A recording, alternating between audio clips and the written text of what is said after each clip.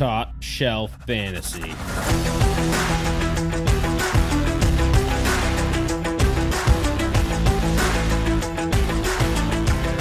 What is up, Shelfies? We have another podcast coming at you, podcast number 264. Today's Thursday, August 31st. Me and Scotty in the studio getting ready for probably one of our favorite segments. We started it last week. We're bringing you the second half of it now. Bounce backs, busts, and dart throws. As always, follow us on topshelffantasy.com. Check out all this stuff as we post it. You'll have player rankings up there already. You'll see these in probably a day or two. And follow us on Twitter, Facebook, Instagram. Sorry, it's not Twitter anymore. It's X at TopShelfFNTSY. I don't know when I'm going to figure out that Twitter no longer exists. Today's not that day. Scotty, what's going on, buddy? Not too much. Just excited to talk about some bounce back players, some busts, and some dart throws. Bounce backs, though, are probably my favorite as well to talk about. Like, you get to pick a guy probably that you like a little bit. Secondarily, one that can actually bounce back and kind of just put straight up opinion or put like an opinion based narrative to his entire season. It's my favorite thing. Yeah, and if you're wrong, it's like, whatever. Yeah. Oh, okay, I missed. Okay. Just a bounce back guy. It doesn't matter. Yeah. But, I forget who you had. You hit yours last year though. You son of a gun, didn't you? I don't know who did I have Cup last year? No, you had Cortland did. Sutton and Clyde Edwards-Helaire. So I'd say no, you did not hit those. I hit Clyde for the first you won your first 4 weeks, guys. Yeah, you're welcome. I'll take it. I had Lamar Jackson, which definitely not because he got hurt. And then he looked good again. First few weeks, he looked decent. And Saquon. So I'll take the Saquon hit. Yep. All right. You got it. Sure. I'll start with my first bounce back player is Diontae Johnson. This might be an easy one. I think he's a popular bounce back for a lot of people, but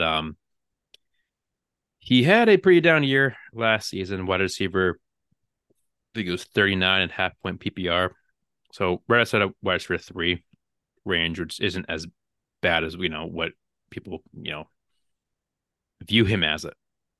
But 147 targets last year, only 86 catches. Not only, that's still pretty good. 882 yards, 0 touchdowns. Never mind. So that's the biggest factor here is the 0 touchdowns. So a guy that usually gets 147 targets, the average is about 6 to 8 touchdowns in a season. He had 0. So this is a massive outlier season 2022. Dow's even brought this up a few podcasts ago. If he even caught 3 touchdowns last year, he jumps up to wide receiver 27. That's only 3. So 6 to 8, he's right around where he probably should be, mid-range wide receiver 2. Another year with Kenny Pickett. Pickett's looked great in the offseason. I think he's going to take a massive step up. And everyone's talking, George Pickens is going to take over that team and it's better than Diontae Johnson, all that. I don't believe it. I love Pickens, but the two do such different things on the field. It's not like, he's taking over his spot. No, Diontae Johnson's going to be that the route runner, target hog, while Pickens is going to be the X receiver going down deep, making unreal catches, and they can both work in that offense. This is an offense that I think can have both Diontae Johnson and George Pickens. Best case, 2 wide receiver 2s. Worst case, probably wide receiver 2 and wide receiver 3. I do believe that'd be Johnson. I'd take the guy that's getting it targets more often than not. But second half of the year last year, George Pickens, made those couple big catches. Don't get me wrong, they were some of the best catches I've ever seen in my entire life. Guy's a freak. But his targets went down the second half of the year. You think that they went up, a rookie receiver second half of the year, usually go up. They went down while Deontay's stayed consistent. They bring back the same offensive coordinator in Matt Canada, who seems to love giving Diontae Johnson close to 150 targets a season. And we can't forget that just 2 years ago, he was wide receiver 9. in half point PPR. I mean, the 8 touchdowns did help, but 170 targets that year. If he can get close to 150 targets again, even if it's 140, same yards of,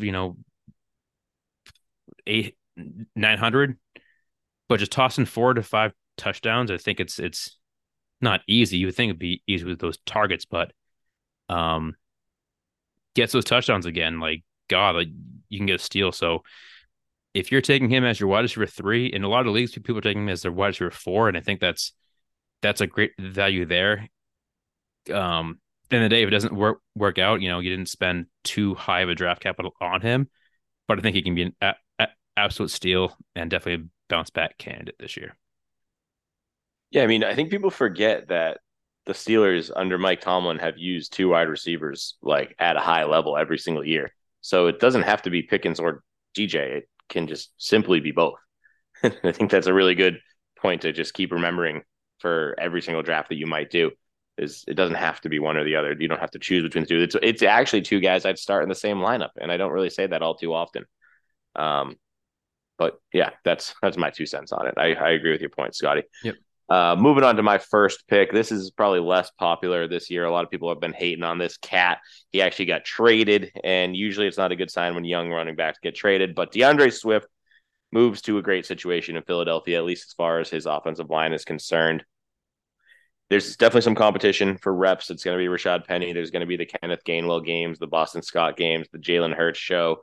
But last year, DeAndre Swift finished the season at running back 21, which is probably higher than you thought it was because he had such an injury-riddled season. And really all the news coming out of Detroit was about how great Jamal Williams was. It wasn't so much about DeAndre Swift or really any news about him at all. He'd occasionally have those huge games or huge runs, and then he'd kind of fade into the background. But he was being consistent, putting up consistent points every single game. And if you can get that out of him in an Eagles offense and with an Eagles offensive line that's arguably the best in the league every single year, I can't hate on the situation that a talented running back's going into. I don't know. I can't find a lot of reasons to knock the situation, and I can't find a lot of reasons to knock DeAndre Swift based on what we've seen, other than the injury thing, which again, it's pervasive. We've seen him break down consistently, but if we continue to tell you that you can't project people's seasons based on injury, and we continue to do that and we apply it to DeAndre Swift here, I like his prospects this year in being at least an RB like 10, maybe 12 might be his floor.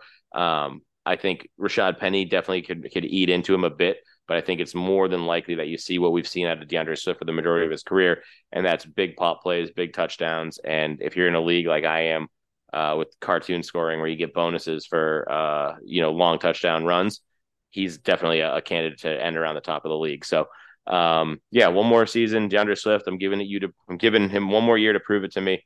If he beefs it this year, he'll probably never end up on my team ever again. Yeah. I mean, he's on top 2 offense in the league. So, I mean, when it boils down, right? That's what it matters. Are you on a good team? Are you in a good offense? Okay, I'll take a flyer on you. Yeah, exactly. All right, my second best player of the year is Brandin Cooks, wide receiver for the Dallas Cowboys now. Last year was a complete disaster. Wide receiver 49. He missed 4 games last season. He probably could have played in more of those games, but I think it was more of just, hey, I don't want to be here. This team's tanking. This isn't, what I want to do. Only had 3 touchdowns last season. His worst season is 2 touchdowns, but that was that concussion year. So I kind of just take that kind of out of the equation. Other than that year, he hasn't had 3 touchdowns since his rookie season. He's had, he's had at least over 5 or more each season. So, in 9 seasons in the NFL, he's finished as a wide receiver 2 or better 6 times. The 3 seasons he did not was, of course, last season, the concussion year in 2019 with the Rams, and his rookie season, which makes sense for a rookie wide receiver. So I think people forget how good Brandin Cooks is when you do watch him play. He can do almost anything on the field. He's a speedster. He can get downfield easily. I think Dak is gonna love that. And I mean, I've been harping this like crazy. I'd rather the wide receiver two in Dallas than the wide receiver one in Houston all day of the week, every day of the week. Because Houston's going to be pretty bad. They're not going to score as much. And I mean, say what you want about Dak and the Cowboys, how they choke in the playoffs. Oh, you're not playing the playoffs, so this team's going to score a lot. No Zeke there anymore to take those touchdowns. I know Paul will get some more, but I mean, it's going to be the CD and Brandon Cooks show. I know Gallup's there, but I just think Cooks is a much better player than Gallup, and you know, three wide receivers could work in this offense, arguably because they just pass a lot. Dak could be close to 5,000 yards, and Cooks I think is a bounce back candidate for 110 targets. I don't know, 70 receptions, close to 1,000 yards, and with the highest scoring offense rather than Houston, those 3 touchdowns could go to 6 to 8 and even higher than that. So I forget what his ADP is right now, but you're getting him as a bench stash almost, and his ceiling is always wide receiver 2, more realistically probably high end wide receiver 3 this season. So I think if you can get that production out of him, getting him very late in drafts, I think that's a win. Yeah, dude. I mean, like, there's no reason to believe that this team can't throw the ball 100 or more times than they did last year. I mean, Dak missed some time, which limited their running. Zeke leaves town, which should limit the people who can run the ball in the existing offense because Tony Pollard admittedly gets tired after 20 reps. So, I mean, it's not out of the question at all that you could see, Dak throw the ball, 600-700 times. Like, there's going to be tons of looks to go around. I think the biggest question is, can Dak stay healthy? Because if Dak goes down, Cooks probably takes a big dig in value. But you've seen Cooks do it forever. And he's one of the guys that I always talk about, those like unrecognized points in fantasy football. Like, you should get half a point per yard for every yard you gain on a PI or something like that. Like, he draws more deep field pass interferences than anybody I can ever remember. Those years he played on the Patriots, it seemed like every time he'd run a route downfield, he was getting PI'd because nobody can keep up with him, and he hasn't lost that speed. So I love this pick. I think he's primed for a bounce back, especially bouncing back from Houston where they played with Davis Mills and a hodgepodge of other guys last year that weren't really an NFL team going to the Cowboys who dominate. So. All right, moving on. I will give you my second bounce back, which is Russell, Mr. Unlimited Wilson himself. Last year was embarrassing. There's no two ways to put it. I'm going to keep this short and sweet. I'm really putting this squarely on the shoulders of Nathaniel Hackett. I just think he wasn't in a position to run an NFL team. I think he maybe got the job too early. He might have coasted on the coattails of Aaron Rodgers to getting the job in the first place. Russell Wilson comes from an entire career of impressive seasons and then finishes this season as QB 16, which is even higher than I thought it was going to be when I first looked it up. But he kind of buoyed his season on some late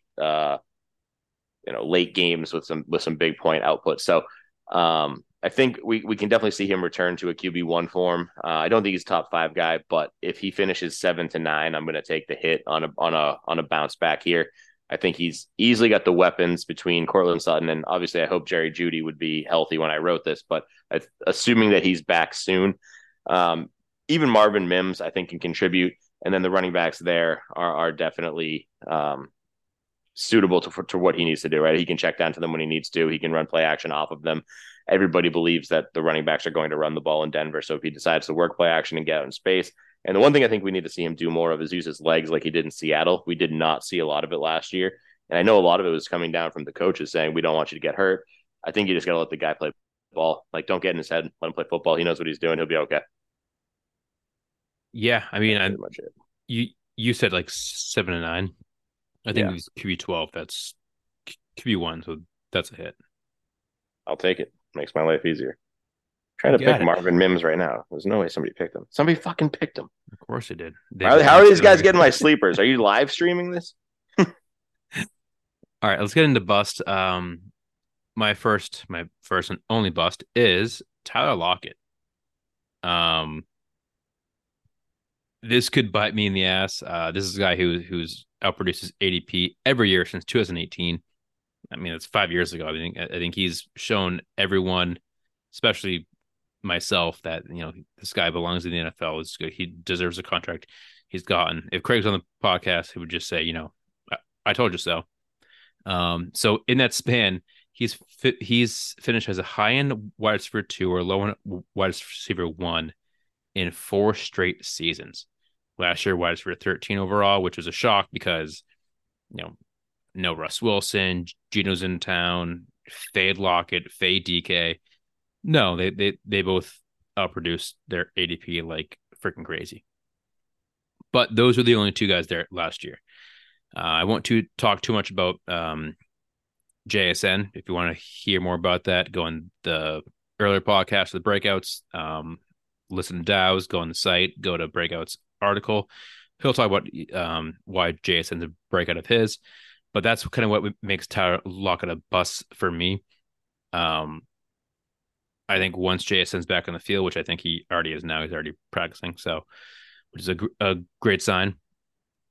Lockett's going back to his deep ball role. The 117 targets last year. I don't know if he can really repeat that. I mean, his biggest thing is the last 5 seasons, 10 touchdowns, 8 touchdowns, 10, 8, 9. I don't know if those are there this year with JSN there, especially with them drafting Charbonnet too. You get a guy that can, catch the ball and do everything back, along with Ken Walker, who's going to, get goal line work, and JSN that's going to demand a lot of targets, a lot of goal line looks. I just don't see Lockett coming close to that 9 touchdown range again. I do believe he ends up being the odd man out. I think all 3 can produce, but I would take Lockett as the wide receiver 3 on that offense, and that's why I'm making him a bust. Love it. Fits perfectly with my JSN take, so everybody go read that as well. I think you hit the nail on the head. But hey, imagine if those 9 touchdowns all just go to Deontay Johnson, just through the ethereal mist. Now we're talking. Yeah, that makes total sense. Yeah, exactly. Plays perfectly. All right. My bust of the year. I did this last year, and I picked a rookie. I don't like this, but Dow's, I'm sorry. Go on. This is. Oh, it's going to hit again. I did it last year. I picked a rookie. It was Breece Hall. It only hit because Breece Hall got hurt. This year, we're going to try it again because I feel like I owe the people another pick that actually works out without like a massive asterisk on it. So Jahmyr Gibbs, running back, Detroit. I love Gibbs as a player. I got to start there. I love what he can do for his NFL team, the Lions. I think what he can do is transcendent. I think he's a great talent. I think he's probably pretty damn close to what Bijan Robinson can do. However, I love what he can do for a fantasy team only if he's drafted correctly. Right now, he was sitting at running back 14, which is player number 37 off the board, which tracks to about the 3rd or 4th round, assuming no keepers or any other tomfoolery with your top picks. And I don't really hate that value on him, but I think it's high. I don't think he's going to finish the year drafted in line with the other guys that are drafted in that same territory, in that same spot. He's going to be competing for reps with David Montgomery. I don't care how many people argue with me against that. They signed David Montgomery the minute that they could. They value him. He plays the type of football that Dan Campbell wants to play. And Jahmyr Gibbs could just very easily fall into that DeAndre Swift role that we saw a season ago. If DeAndre Swift and Jahmyr Gibbs are the same player and Jahmyr Gibbs' upside is RB21, then you drafted him 7 spots too early based on his ADP value. I don't doubt that he's going to be involved in the offense. I just think that he's going to struggle with what all rookie running backs struggle with, which is pass protection. And with what the Detroit Lions want to do this season with Jared Goff and the bevy of wide receivers they have, and even their other talented running back in David Montgomery and their fantastic offensive line, I think he's going to struggle to stay on the field in crucial downs. David Montgomery is no, pass blocking is not a foreign concept to him. It's what he's done his whole career in Chicago because the offensive line hasn't been able to stop a nosebleed. And I think that type of player is going to just eat reps early on. Now, Gibbs throughout the course of the season could pick it up. He could be doing great in camp for all I know and be ready to compete. But early on, I think David Montgomery sees the lion's share of reps. And I think, honestly, Jahmyr Gibbs falls into that DeAndre Swift role at least early in the season. And by that point, it's going to be hard to make up ground. We talked about it on the last podcast with JT missing 4 games. Now, Gibbs is going to be out there for 4 games, assuming he stays healthy. So he should be able to chip away at that. But if you lose a ton of reps early, it's tough to make up a lot of ground just on, a point per game basis. So I don't want to say I don't like him. I don't want to say he's not a good player because both those things aren't true. But where he's going at RB14, I don't know if we have updated ADP data. I should probably get that. But we're in, a couple weeks ago when we wrote this, he was at RB14. He might be higher. He might be higher. So if he's gone even higher, my point is even more true. I think he's going to struggle to live up to that value where you are being forced to draft him if he's on your team. So I don't know. That's it. He's going to finish below his draft ADP spot. That makes him a bust to me. Now, if it's 1 or 2 spots, I don't think that's really a bust. That's just kind of the way it goes. But I think it'll be significantly, maybe 10 spots below his ADP. I did get him in the league a couple weeks ago. Sixth round though. He fell to I me. would love him in the 6th round. Yeah. As an RB2. So I mean that was one of those like go heavy on the receivers, get Kelce in the 1st round kind of thing. Yep. Dude, if you got him in the 6th round, that's going to put him at RB25 off the board. That's perfect. It's almost exactly in line with my point here. Yeah. All right, now dart throws. If you guys are wondering that's what a dart sounds like, you're checking out the dartboard. It's more like a bow and arrow, but whatever. My dart throw first was going to be Corey Davis. Unfortunately, he decided to retire at the age of 28, which is usually the prime age for a wide receiver. But the reason I think that was going to hit was they could have cut him. They could have saved around like $8 to $10 million to do so. They didn't. They get rid of Marvin Mims. They get rid of Elijah Moore. I think they wanted to use Corey Davis a lot. And then he retired. So I had a tilt, and it was a fantasy gods just telling us, pick Kendrick Bourne. Someone's going to do it every year. So, all right, fuck it. I'll pick Kendrick Bourne again. Not again. I think Dallas had him last year and 2 years ago. Always. But, I mean, Kendrick Bourne made the roster, which I think all summer was like, oh, is he going to make it or not? He's not playing in the preseason. He's not really playing in camp. But especially me and Dowd are sitting here saying, like, he's arguably the best receiver for the Patriots. I still think he is all around. I think all around Kendrick Bourne is not easily, but I believe he is the best receiver on the Pats. Just 2 years ago, wide receiver 30. That's a wide receiver 3 that you probably didn't even draft. You picked him up. He finished as wide receiver 3. That's a huge hit. I think that was your dart throw of the year that year. And holy shit, great. Only 5 touchdowns too. It's not like, oh, it was off the back of a 10 touchdown season, like a Hunter Henry-esque kind of thing. 800 yards, 55 receptions. I think that's even fair to expect it this year. Last season, just with Patricia, he said something to Patricia that Patricia didn't like before week 1 in the doghouse, wasn't playing, and then you saw week 1, where's Bourne? He comes out for one play, makes a 40-yard grab, and he's benched again. And Mac Jones, I think it's his favorite receiver by far. It's been his favorite receiver since day one. That's why he was pissed a lot last year. It's like, you're taking away my go-to guy that I want to play with every single down. Like, we know he knows where to be. He knows where I want him to be. So this is the guy's definitely going undrafted. These are what dart throws are. Like, get him the last round. If not, put him on your watch list on Sleeper, hit the star, follow this guy. Because it could be a waiver wire ad. Last podcast, we talked about Tyquan Thornton's on the IR. So it leaves Juju Smith-Schuster, Devontae Parker, and then a couple rookies. That's about it. I